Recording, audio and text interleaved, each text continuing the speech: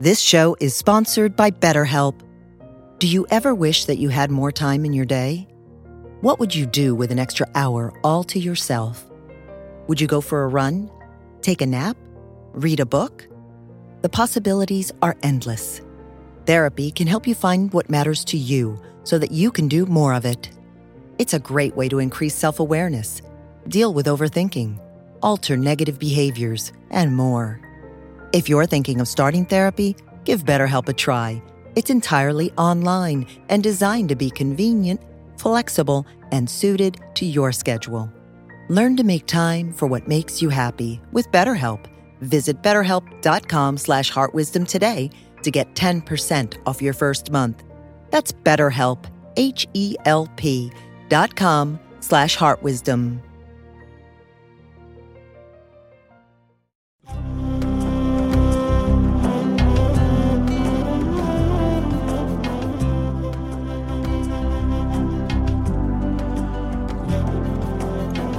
Welcome to the Jack Kornfield Heart Wisdom Hour. We are delighted to share with you Jack's innate common sense wisdom and his clear, open heart.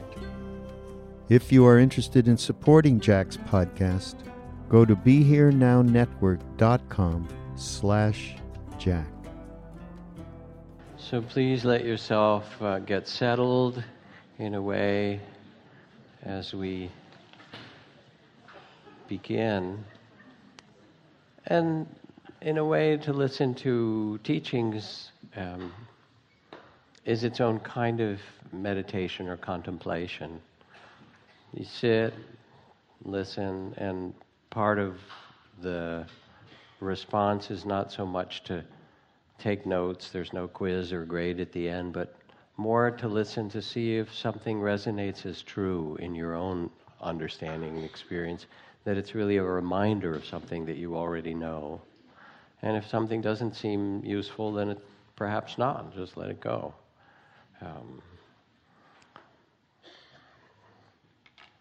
So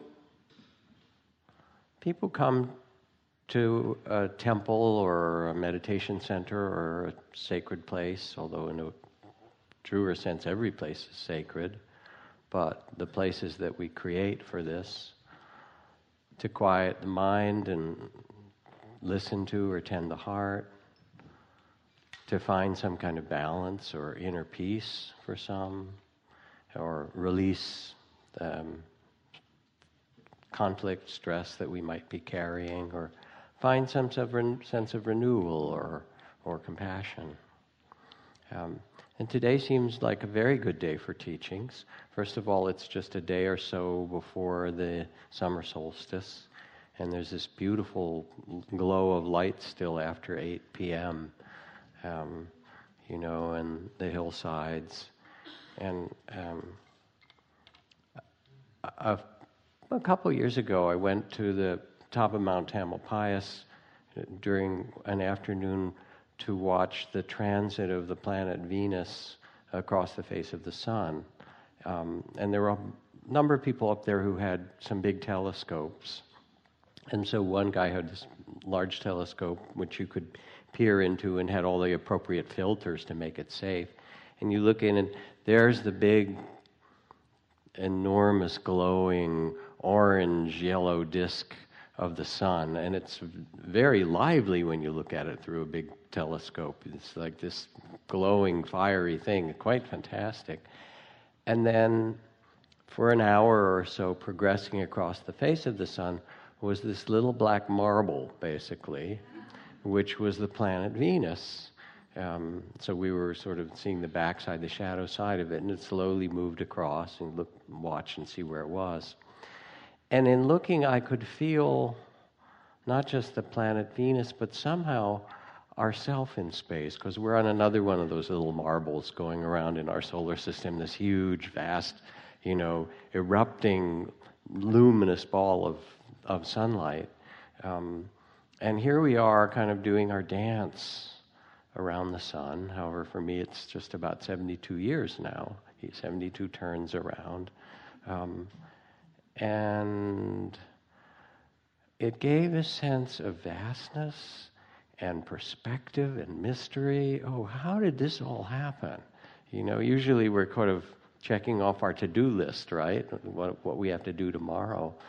But meanwhile, we're on this great ride around the sun, and also in the spiral arm of the Milky Way galaxy. That's a little bit longer, 250 million years or so. But there's something so beautiful about just taking a pause and noticing the turning of the seasons and the changing of the light, and having some sense of that which is outside of time. Aldous Huxley wrote, "An idolatrous religion is one in which time is substituted for eternity. Future time, in the idea of endless progress, is the devil's work demanding human sacrifice on an enormous scale." And so he's really talking about what it means if we're always living in the doing mode rather than having a sense that we're living in eternity as well, that we live in the reality of the present with a greater sense of mystery and appreciation. So it's a beautiful time to come to the temple and find some balance. The outer one is now coming to balance, light and in its way, all the light, then, turning in its next way toward the equinox, the true balance, and then back to, the winter solstice. And we get to be part of this cycling dance. Today is also Juneteenth. And for those who don't know or remember what Juneteenth is, it is a celebration on June 19th of the last emancipation of slaves in the USA. And that happened in Texas about 2.5 years after the end of the Civil War. Some of the states that were, or 2.5 years after the Emancipation Proclamation, not the end of the war, some of the states that weren't in the Confederacy in the South still had slaves after Lincoln, in theory, freed slaves in the Emancipation Proclamation in other parts of the continental U.S. So the last proclamation, if you will, for the freeing of slaves in this country came in Galveston, Texas. General Gordon Granger on June 19th. I don't know, it was 1866 or something like, I forget the year. There were 250,000 slaves in Texas, 250,000 people enslaved, just so we don't forget the reality of this. And on that day in Galveston, he said, all who are here are now emancipated and equal as human beings under the law and in our community. And so this is celebrated in different parts of the country. And this too is kind of worthy of acknowledging as we come together, because we also come together seeking in ourselves a kind of freedom. But in fact, as it's been said, Martin Luther King and others, that we can't be truly free unless everyone is free, that somehow our freedom is tied up with everyone else. And what's also true is that the vestiges of slavery, and in my experience, having done some work in our enormous prison system, where we have 2.5-3 million people incarcerated and 8 million people in the prison industrial system, is in part a vestiges of slavery. Our prisons are in some ways giant racist poverty prisons. So it's not over, really. May all those who are enslaved be freed in all kinds of ways. So we come here in the midst of the turning of the seasons, and for whatever our personal motivation is, to quiet the mind, tend the heart, find some inner freedom. And as Martin Luther King said, the arc of the moral universe may be long, but it bends toward justice. May it be so. We go through some very hard times in different ways, politically, economically, but somehow also the goodwill of humanity may bend us in the long run toward greater justice outwardly and inwardly. And this year, in these monthly Monday night teachings, I'm doing a series of talks on what's called the Buddha nature, or sometimes the paramitas, the innate perfections in human beings, and our capacity to manifest and live from our Buddha nature. And so in the course of previous months, talked about generosity, integrity, wisdom, renunciation, these qualities. And each invites a shift of identity from a small sense of self, a sense of separateness, or sometimes it's called the body of fear, to live from a greater possibility, greater generosity, greater wisdom, a greater integrity, greater connection with all things. And it's both individual, but we can't separate the individual from our interdependence with everyone else and everything else. Here you are paying attention to your breath, the breath that was breathed by other people in the room and by the deer and the raccoon, and I once saw a badger here near the stream. Badger breath. Sounds like a bad ad, actually, on television. But it's the same breath that dusted the tops of Mauna Kea and Mauna Loa as it came over the Pacific, and it also dusted the Fukushima nuclear reactor. We're all in it together. And so we also recognize, as I say so often, that the outer developments that we have so remarkably surrounded ourselves with, electronics and, our smartphones and the internet and computer technology and biotechnology and space technology and nanotechnology, no amount of that will save us from continuing warfare and continuing racism and continuing environmental destruction, continuing tribalism, the outer and continuing addiction in our society. Now it turns out that it's become, if I read the statistic right, the number one cause of death for adults between age 20 and 50 is drug overdose. So something's happening that needs tending. And what it says is that the inner world of humanity now needs to be developed to match the outer world. That we can't rely on outer development to save us in some fundamental way, or to live with love and wisdom in a beneficial way without also cultivating the inner. And that becomes both a personal responsibility, but it also in some way becomes our collective task. So tonight, the next step in these teachings on Buddha nature is traditionally called right effort, or maybe right endeavor. And I try to figure out how to translate this in a way that's meaningful to us in our own lives. We have an innate amount of energy. We have an innate life force. And the question is, how will we use it? How do we direct it? And there are stories, there's sort of all these ancient stories with these paramitas, or these teachings. The main story connected with this particular quality of energy and effort is the story of a great ox who could, do anything. Something, in agricultural times in India, oxen were considered like the most powerful animal that you could tame to do things with. And what do you do with the oxen of your own life and the energy? So just a little task as we sit here. You don't have to move or anything, but I'd like you to put your attention, as you're listening to me now, shift your attention to the doors on the left that lead out to to that. You don't even have to turn your head, just sort of your eyes and your attention. Put your attention over that side of the room. Now put your attention back up here. And now, even without looking, put your attention up above, like in the space above your body. Now put your attention in your feet.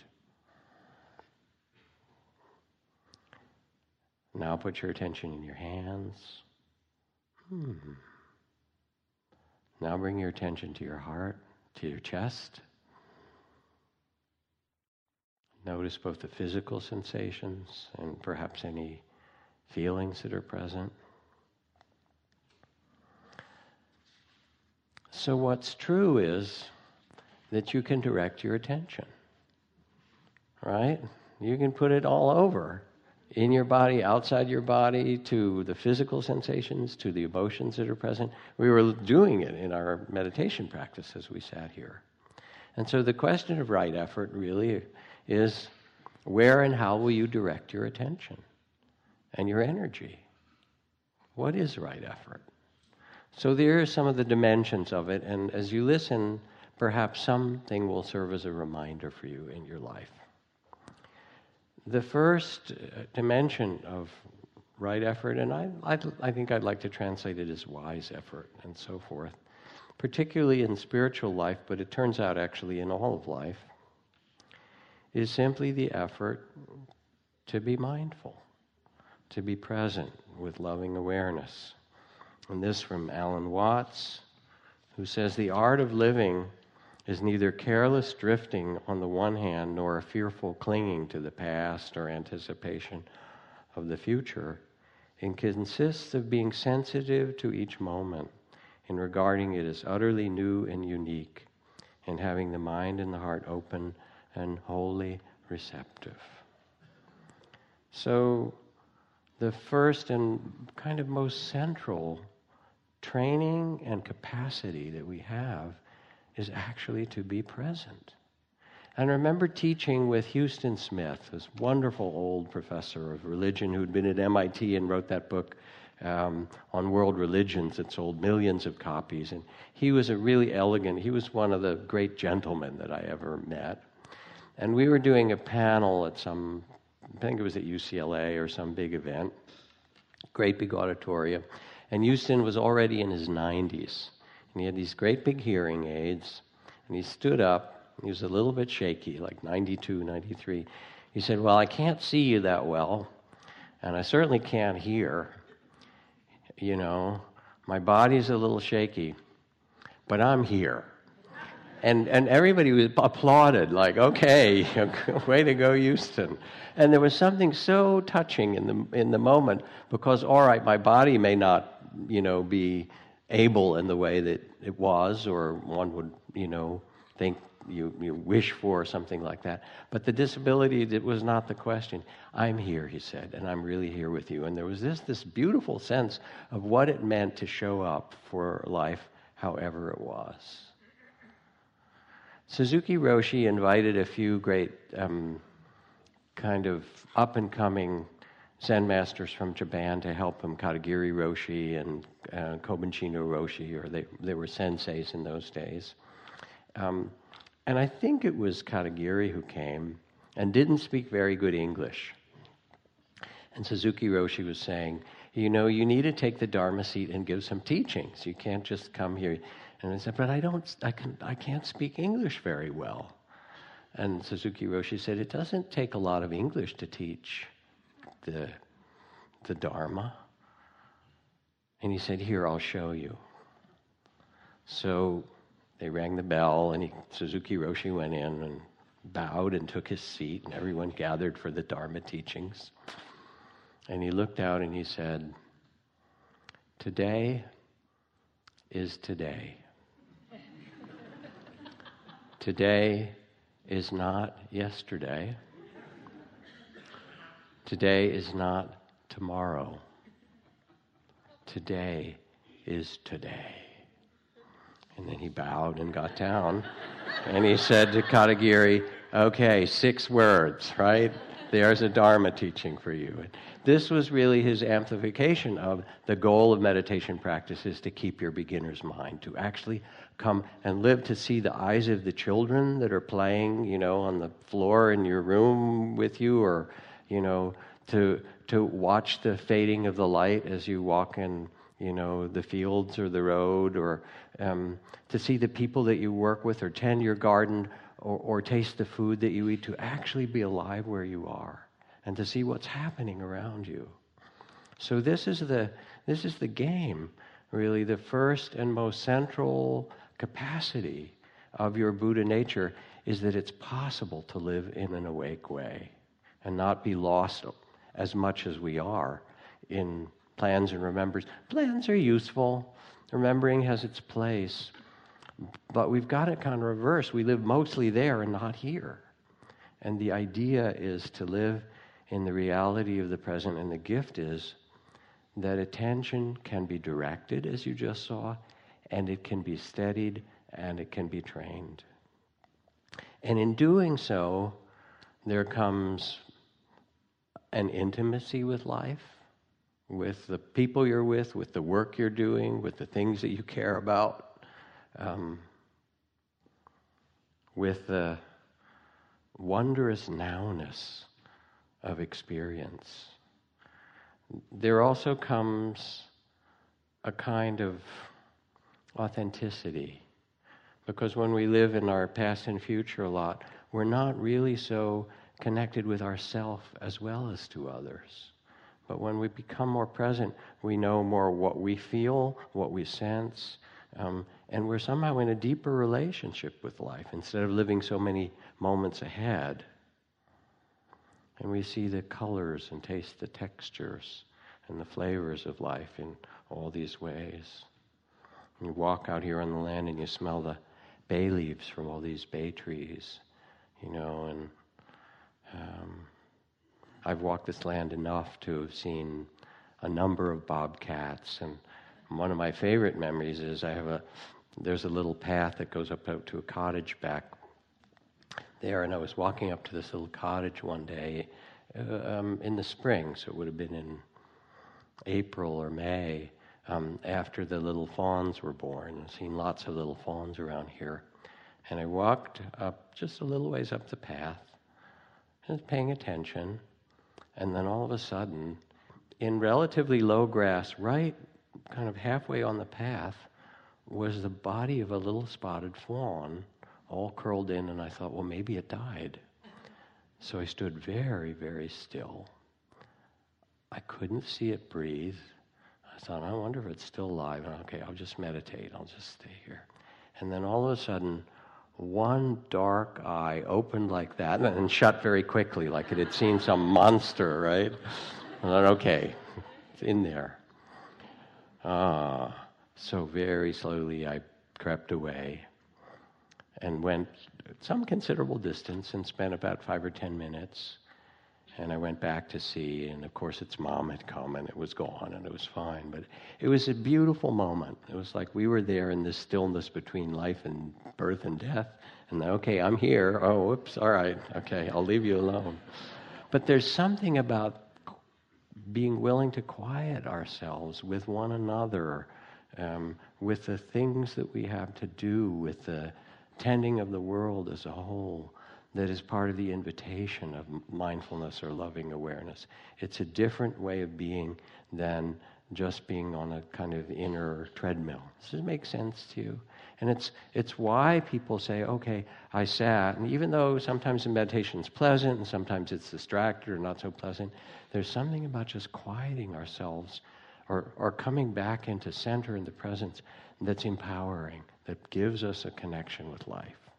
So that's the first meaning of wise effort, is to train your capacity to be present, to develop, to sense it, and to embody it. Now the second, in Pali or Sanskrit language, the word for mindfulness is sati, but it's sometimes a compound word called sati sampajanya. And the second part of the word means, it's sometimes translated as mindfulness and clear comprehension.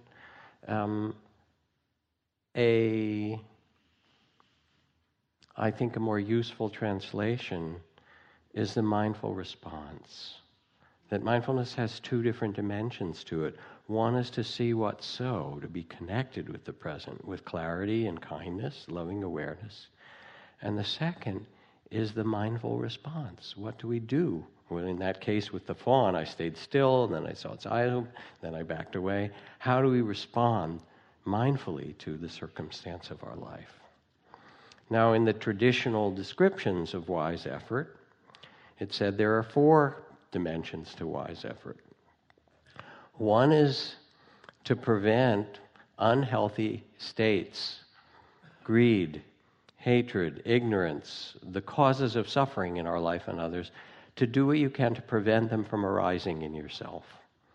And to pay attention to your life so you see with clarity what is it that brings, those states to be, and to try to prevent them in whatever way, to live in a way that diminishes greed, hatred, fear, ignorance, confusion. Prevent them. And then the second is, if they do arise, which they will because we're human beings, is when you notice them arising, to release them, to let them go, to not follow them. And this is, again, just as you could direct your attention to your feet or your hands or the door or your heart, you can direct your energy to either follow certain things or not follow it. We all know this, and this becomes part of the inner art that gives you a sense of how to navigate. It's instead of the boat without a rudder, it gives you a rudder to steer with in the waters of the stream you're navigating. So to release that which is unhealthy. And then the next 2 of these 4 wise efforts is to do that inwardly and in the circumstances of your life that fosters love, that fosters awareness or attention, that fosters wisdom, that fosters generosity, to do those things that foster your well-being and the well-being of others. And this, of course, points a lot to the inner states, but also how we act. And then the 4th is when they do arise and you have a sense of love and connection and generosity and well-being, to do that which sustains it, to dwell in it, to inhabit it, and to invite it in some way to become more the way that you move through the world. Now this is possible for us. My teacher Ajahn Chah used to say it's a little bit like being at a mango tree, and it's the season when the mangoes are ripe.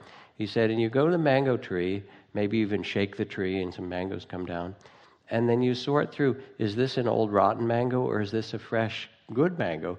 And he said, it's not that complicated. You take a look at which this mango is a good mango, and bring put those in your basket, and these ones let us leave aside.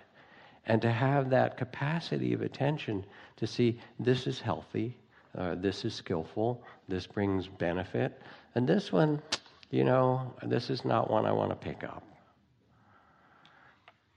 So one of our great philosophers, along with all kinds of other dimensions, is Albert Einstein. He says, I think the most important question facing humanity is the universe a friendly place?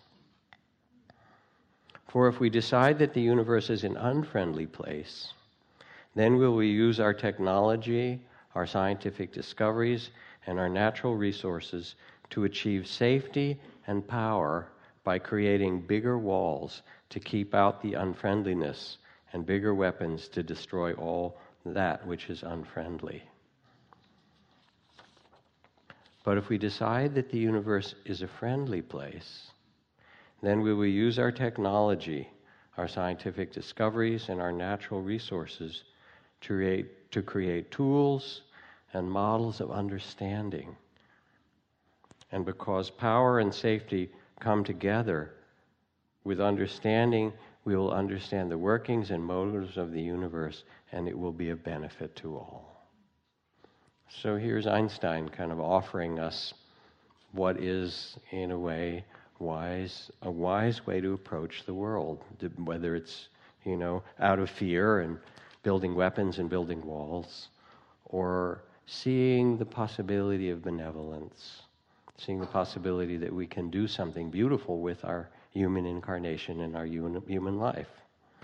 And whether it's your meditative or spiritual practice, or your personal relationships in family or community or globally, how do you direct your life energy? Direct it toward that which is wholesome or healthy.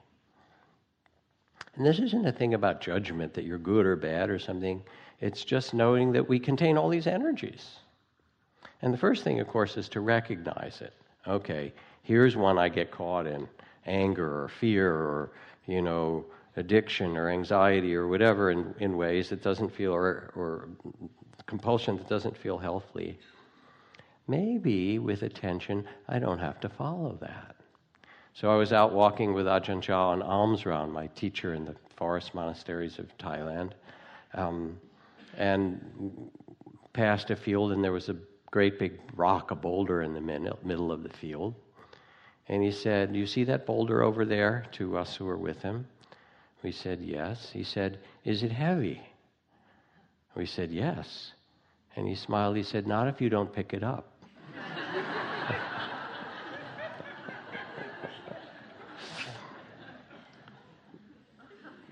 That's the game, You're going to see this stuff, right, in your experience, but you don't actually have to pick it up. And if it arises, you can release it. So here's a story from this new book, No Time Like the Present. Sandra, a woman I work with during one of the retreats here, needed a great deal of compassion to face her lifelong demon of binge eating. She described years of struggling with the compulsion and of wandering.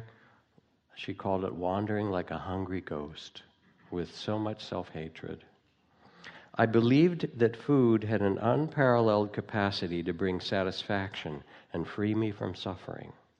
Time and again I've reached for the food, looking for it to do its magic, only to have it turn on me, to fail me, to bring me untold physical and emotional suffering and shame. I became hypercritical of myself and my situation, and then despaired.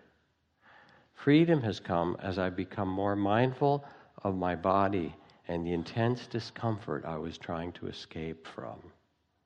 I started to find that I could recover more quickly and less painfully from bouts of compulsive binging if I could stay even a little bit kind to my body and present with my pain.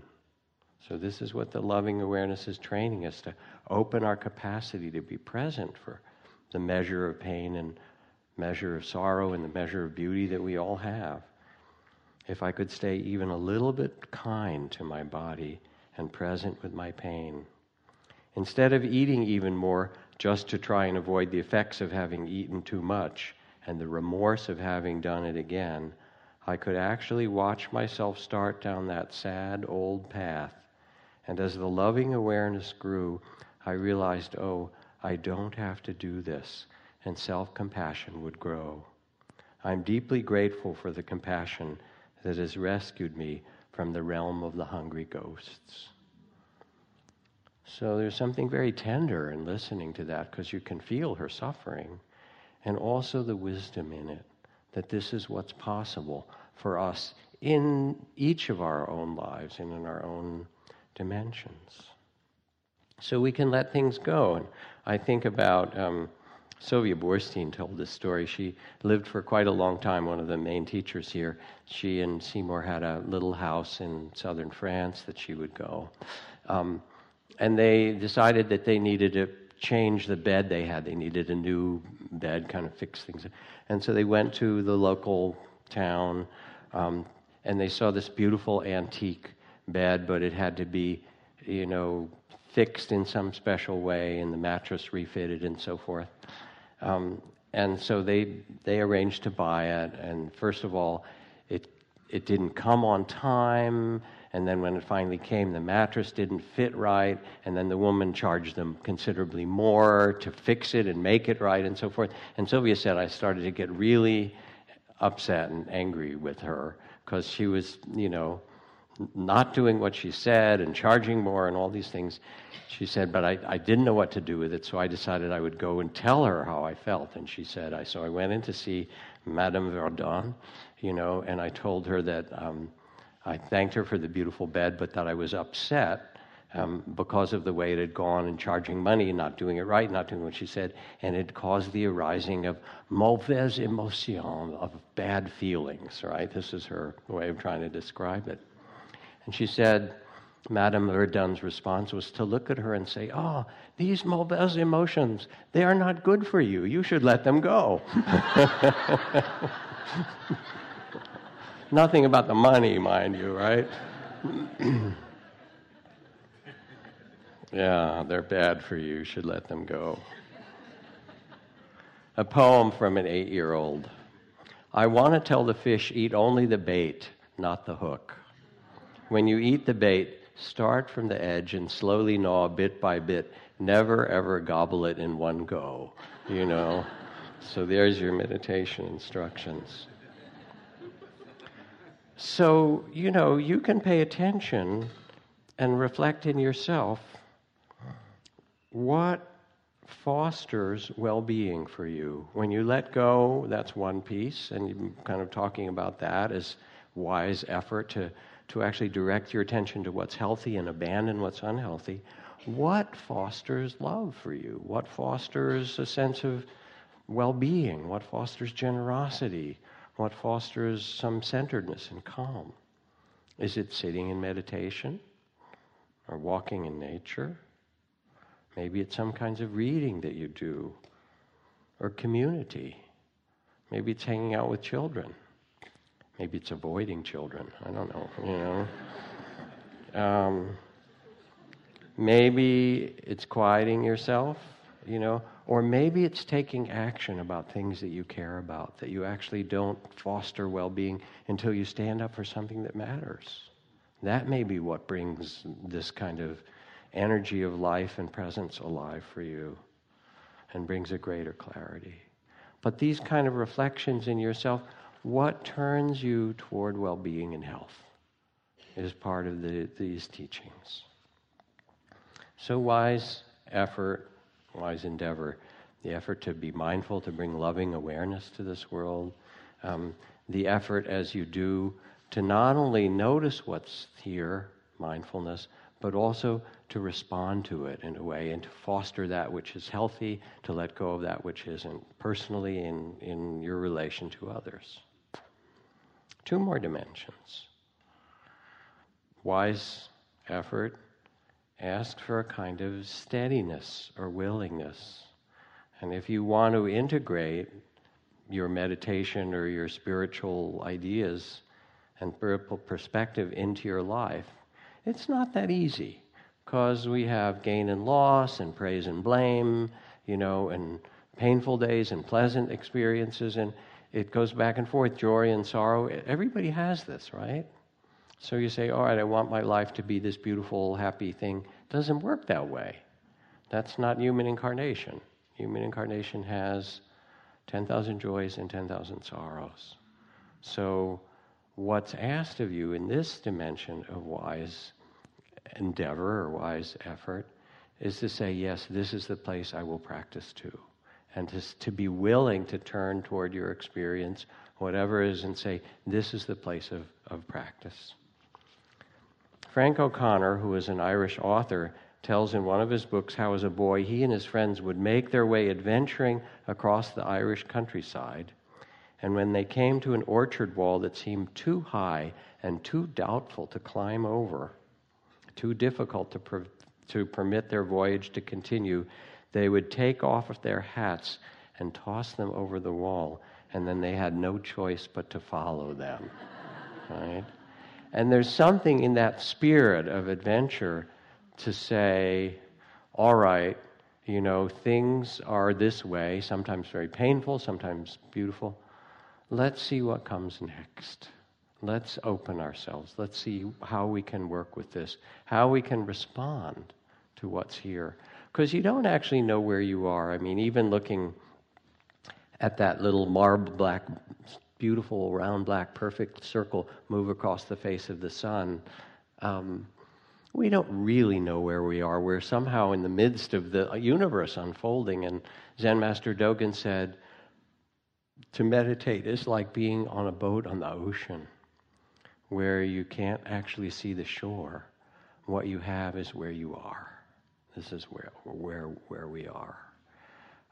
And so you come into the present, and you notice what's skillful and healthy and so forth, and foster that, and what's healthy you let go.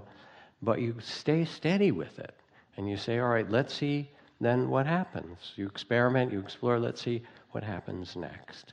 And with this, you start to understand that mindfulness or loving awareness, and it's in the very first teachings in the Buddhist texts on mindfulness, is developed inwardly and it's developed outwardly. And then finally it's developed inwardly and outwardly, that the two really can't be separated. So that you attend to your own inner freedom and you attend to the freedom of others. You attend to your own well-being and you attend to the well-being of others. And I was recently at a conference with Alyssa Epple. She works, scientist in the lab with Liz Blackburn at UC here in the city. And Elizabeth Blackburn won the Nobel Prize for her discovery of the telomeres, the little caps on the end of chromosomes that protect chromosomes. And when they get frayed or reduced, they reduce your life expectancy and so forth. And Alyssa had done some wild, interesting research, one of which was she did a study that showed that for people who'd meditated for, some weeks, not a huge long time, that the frayed telomeres got better or they extended themselves. So you're going to live longer, right? So there's that if you do this. But I know that doesn't matter. But anyway, the thing that was more wild, and I don't know, I really want to read all the way they analyzed the study, is that they also began to discover that the telomeres were affected not just by what you did in yourself, but by the community and place around you. And here's the wild part. If you were in a community where there was a great deal of disparity between rich and poor, the people who are poor, who generally have a lot of stress, how will I pay the bills, how will I feed my kids, so their telomeres were shorter and frayed. Stress, pretty straightforward. But the people who lived in that community, even in a gated community separated from them, their telomeres were also frayed and shorter. It's as if your cells are listening and connected to one another.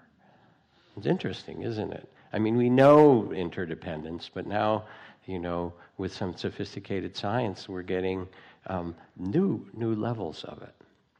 So a steadiness or a willingness is to say, all right, I'm going to tend inward and outward and make this life that I have, what comes with it, a place rather than just to, measure success and failure, whatever comes to be a place that I bring attention, loving awareness, and that I cultivate that which is beneficial. And, it can be tough. So now it's Juneteenth, and I thought I would read something in honor of Juneteenth that fits. I got this children's book. I was looking in this bookstore. It's called Extraordinary People. And I thought, well, this is funny because the central person in the middle of the picture is Evel Knievel, the daredevil. Next to him is Marie Curie, and then next to him on the other side is Bruce Lee. And I said, okay, this is a pretty interesting book. And I started to flip through, and there were a bunch of people, a whole bunch of them that I'd never heard of or maybe just vaguely heard of. And so the one I want to read that kind of represents this quality of steadiness, of willingness to tend both inner and outer, is a woman that her nickname was Stagecoach Mary, all right? Born in Hickman County, Tennessee, died in Montana in 1914. Stagecoach Mary, 6 foot tall, 200 pounds. Mary smoked cigars, packed a pistol, kept a jug of whiskey at her side, and made certain the mail got delivered. She was the first African-American woman to be employed as a mail carrier in the United States, and only the second woman to work for the U.S. Postal Service, a job she took on at age 60. All right? She was born a slave, grew up as an orphan, and after emancipation, she was taken under the wing of an Ohio nun named Mother Amadeus. When Mother Amadeus suddenly got sick, Mary nursed her back to health. She also took it upon herself to protect all the nuns in the convent with a gun strapped under her apron. Of course, this sort of toughness, while it may have been appreciated, doesn't necessarily fit in a nunnery in the long term. and ultimately she was dismissed from her duties. But the nuns felt bad, so they provided her with enough money to start her own business. Mary opened a cafe, but because she was kind and generous, she gave food to everyone who stepped in, and her business didn't really do very well, ran into the ground several times. Eventually, she closed down the cafe and began working a mail delivery job. She and her mule Moses never missed a day of work for a decade, right? Even if it was snowing and the wagon was frozen in its tracks, Mary would make the deliveries on foot, carrying the sacks of mail on her shoulders. Yeah. And Cascade, Montana loves Stagecoach Mary, and every year on her birthday, the town closes its schools to celebrate. All right? So there's a little bit of, right effort, okay? Willingness. But we have it in us. You each do in your own way. And what's possible is to remember that you carry this capacity to direct your attention and to direct your energy. And it's not like some little battery that's going to run out, Love doesn't run out. When you open the channel, you get more love, And attention doesn't run out. When you bring more attention, attention grows. You become a channel for something that's already a part of you. So steadiness and willingness to be here for the 10,000 joys and sorrows. And then the last dimension is balance. And of course, the traditional metaphor, which most everyone's heard in the Buddhist texts, is the Buddha says, in your spiritual practice, in your meditation, in your meditative life, is wise energy and wise effort is like tuning the strings of a lute or a guitar. You don't want it too tight and you don't want it too loose. You want to tune it in a way that it brings harmony. And this is something that we need to learn, and we experiment with it like riding a bicycle in some way. And again, my teacher, Ajahn Chah, I would hear him teach, and at times he would say quite contradictory things to people. Do this, and then he'd tell somebody else, do something entirely different. And when I asked him about it, I said, wait, you contradict yourself. He just laughed. He said, this is how I teach. He said, there's a beautiful road to go down, and I know it well. But I look down, and I see that somebody's walking, and they're about to fall in the ditch on the right-hand side or get lost in some little sidetrack. So I say, hey, go to the left a little bit. And then you see that same person or another about to fall on a ditch on the left-hand side or get off on a little sidetrack on the left. And I say, hey, now go to the right a little bit. And he said, that's really all I do, is I try to bring them back to where they are and not, get lost. So this takes a kind of attentiveness to our lives, to see with loving awareness what is the right way to marshal our energy and to use it, and what is a mindful response. And of course, as Martha Graham says, you are unique in the whole vast universe. There has never been, in galaxies and hundreds and millions of galaxies, there's never been anybody as weird as you. This is it, So either you're going to do it, but this is, you've got it. You might as well flaunt it, baby, because this is your life. So sometimes what's needed in balance is to be tough. And as some people in the education thing, there are these different fads in education. Grit is faddy now, right? Okay, teaching children grit, among other things. There's a lot of things that children can learn, being tough. And it used to be that in the Zen tradition, if you wanted to go and practice in a Zen temple in Japan, you had to go and sit Tangario first. They didn't let you and you go knock on the door. I want to come and do a retreat like Spirit Rock. You just sign up online, right? Pay your money, whatever. No. You had to go and sit outside the gate and show that you were sincere. And to show that you were sincere meant often you would go in the winter and sit in the snow and sit outside the gate all day and not move. And somebody would kind of open the gate a little and say, oh, we got one sitting out there. Let's see how long they last, right? And after 2 or 3 or 4 days of sitting in the snow and not moving, you come back the next morning, okay, I'm ready, and go through it. They'd say, I think we got a live one. All right, open the gate. We'll let him in, see or her, and see if they're any good. So there's something in the training, and you all know it, that asks a kind of strength and courage in you. And there are times in life that will be demanded of you. And sometimes it's some great endeavor that you really have to throw yourself into. You started an enterprise, or you started a school or a business or a family or something, and all you have to do, okay, we have twins. I guess now you don't have to go in front of the gate of the Zen temple. You have 2 live-in Zen masters. We just gave birth, all right, that's your training, But also I think of the times when people have come up to me and said, my child has a very serious cancer, or my child has died, and then, all right, what do you do with that as a spiritual practice? Because you can't, it's one of the great sufferings, one of the greatest sufferings to be visited upon us, to lose a beloved child, and yet you have to go on living. And you carry it. You can't say, I get over it. You don't get over it. You take it and it cracks your heart and it changes you as a person, and then you have to live with that fire. And that becomes part of who you are. And maybe the spirit of that child says, all right, Dad or Mom, now you really have to live, because I'm not here to live it. You've got to live my part too, or something. So there's a toughness that's asked of us. And you will have it come upon you, and that at times is what's needed. But sometimes what we need in order to really be present for this mysterious life is much more delicate.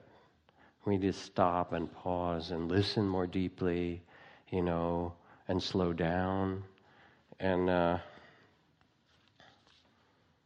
this is a poem. Sometimes I read that passage from If the Buddha Dated about flirting, but this is a poem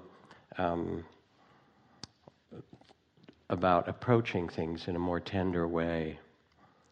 Think of those Chinese monks' tales, years of struggling in the zendo, and then the clink while sweeping up of one stone on another, and enlightenment like that.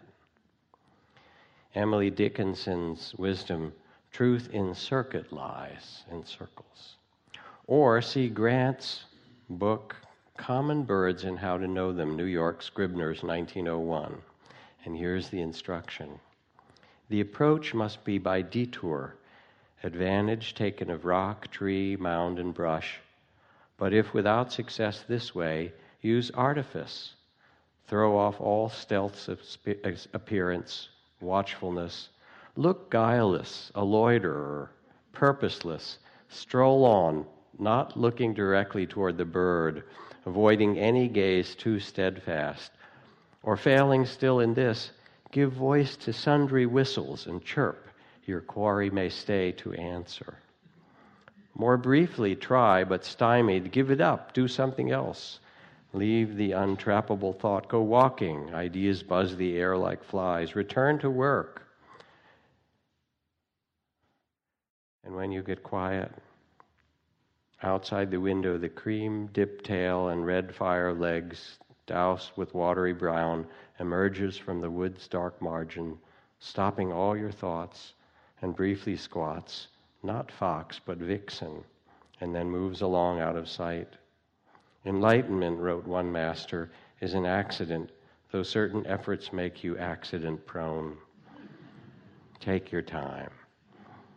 And so there's something also about delicacy in your own life and in your tending of one another. And no one can tell you any more than riding a bicycle how to come back to balance. This is another part of loving awareness, to listen in this way. Laurie Anderson, poet, performance artist, musician. In the Tibetan map of the world is a circle, and at the center there's an enormous mountain guarded by 4 gates. And when they draw a map of the world, they draw the map in sand, and it takes months. And then when the map is finished, they say some prayers and erase it and throw the sand into the nearest river. Last fall, the Dalai Lama came to New York City to do a 2-week ceremony called the Kala Chakra, which is a prayer to heal the earth. And woven into these prayers were a series of vows that he asked us to take, and before I knew it, I'd taken a vow to be kind for the rest of my life.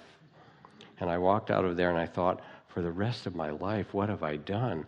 This is a disaster. And I was really worried. Had I promised too much? Not enough? I was really in a panic.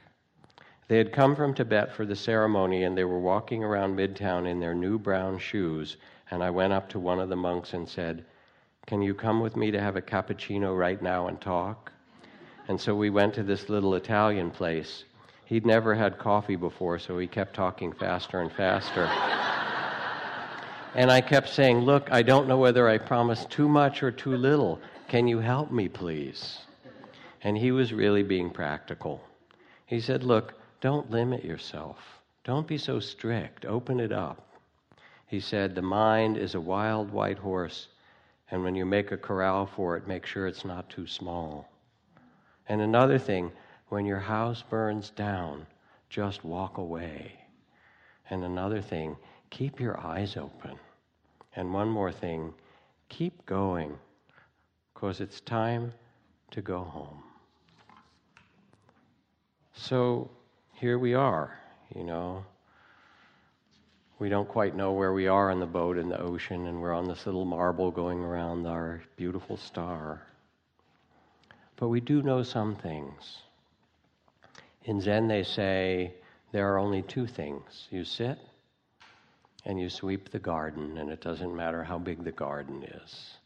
You quiet the mind and tend the heart, and then you get up, and the garden is the garden of your life, the garden of the world, and you plant seeds wherever you are in whatever your situation.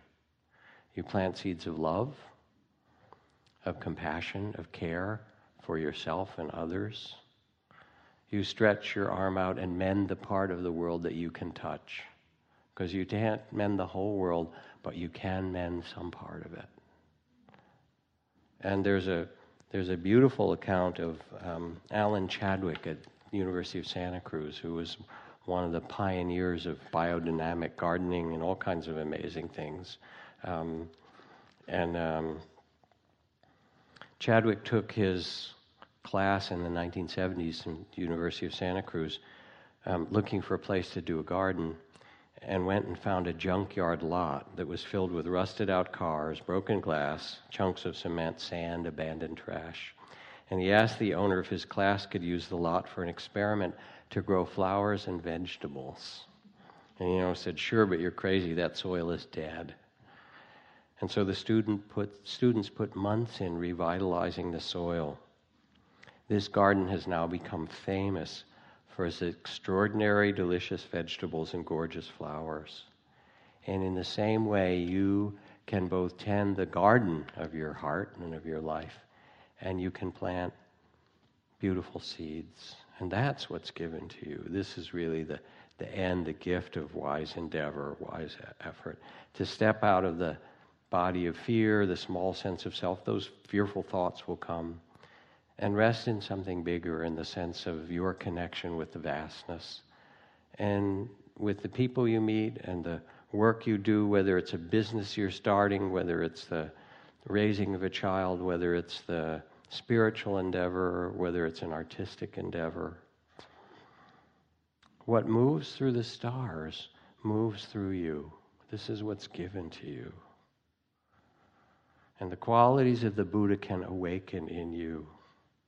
And so, as it says, one hand on the beauty of the world, and one hand on the suffering of all beings, and 2 feet grounded in the present moment.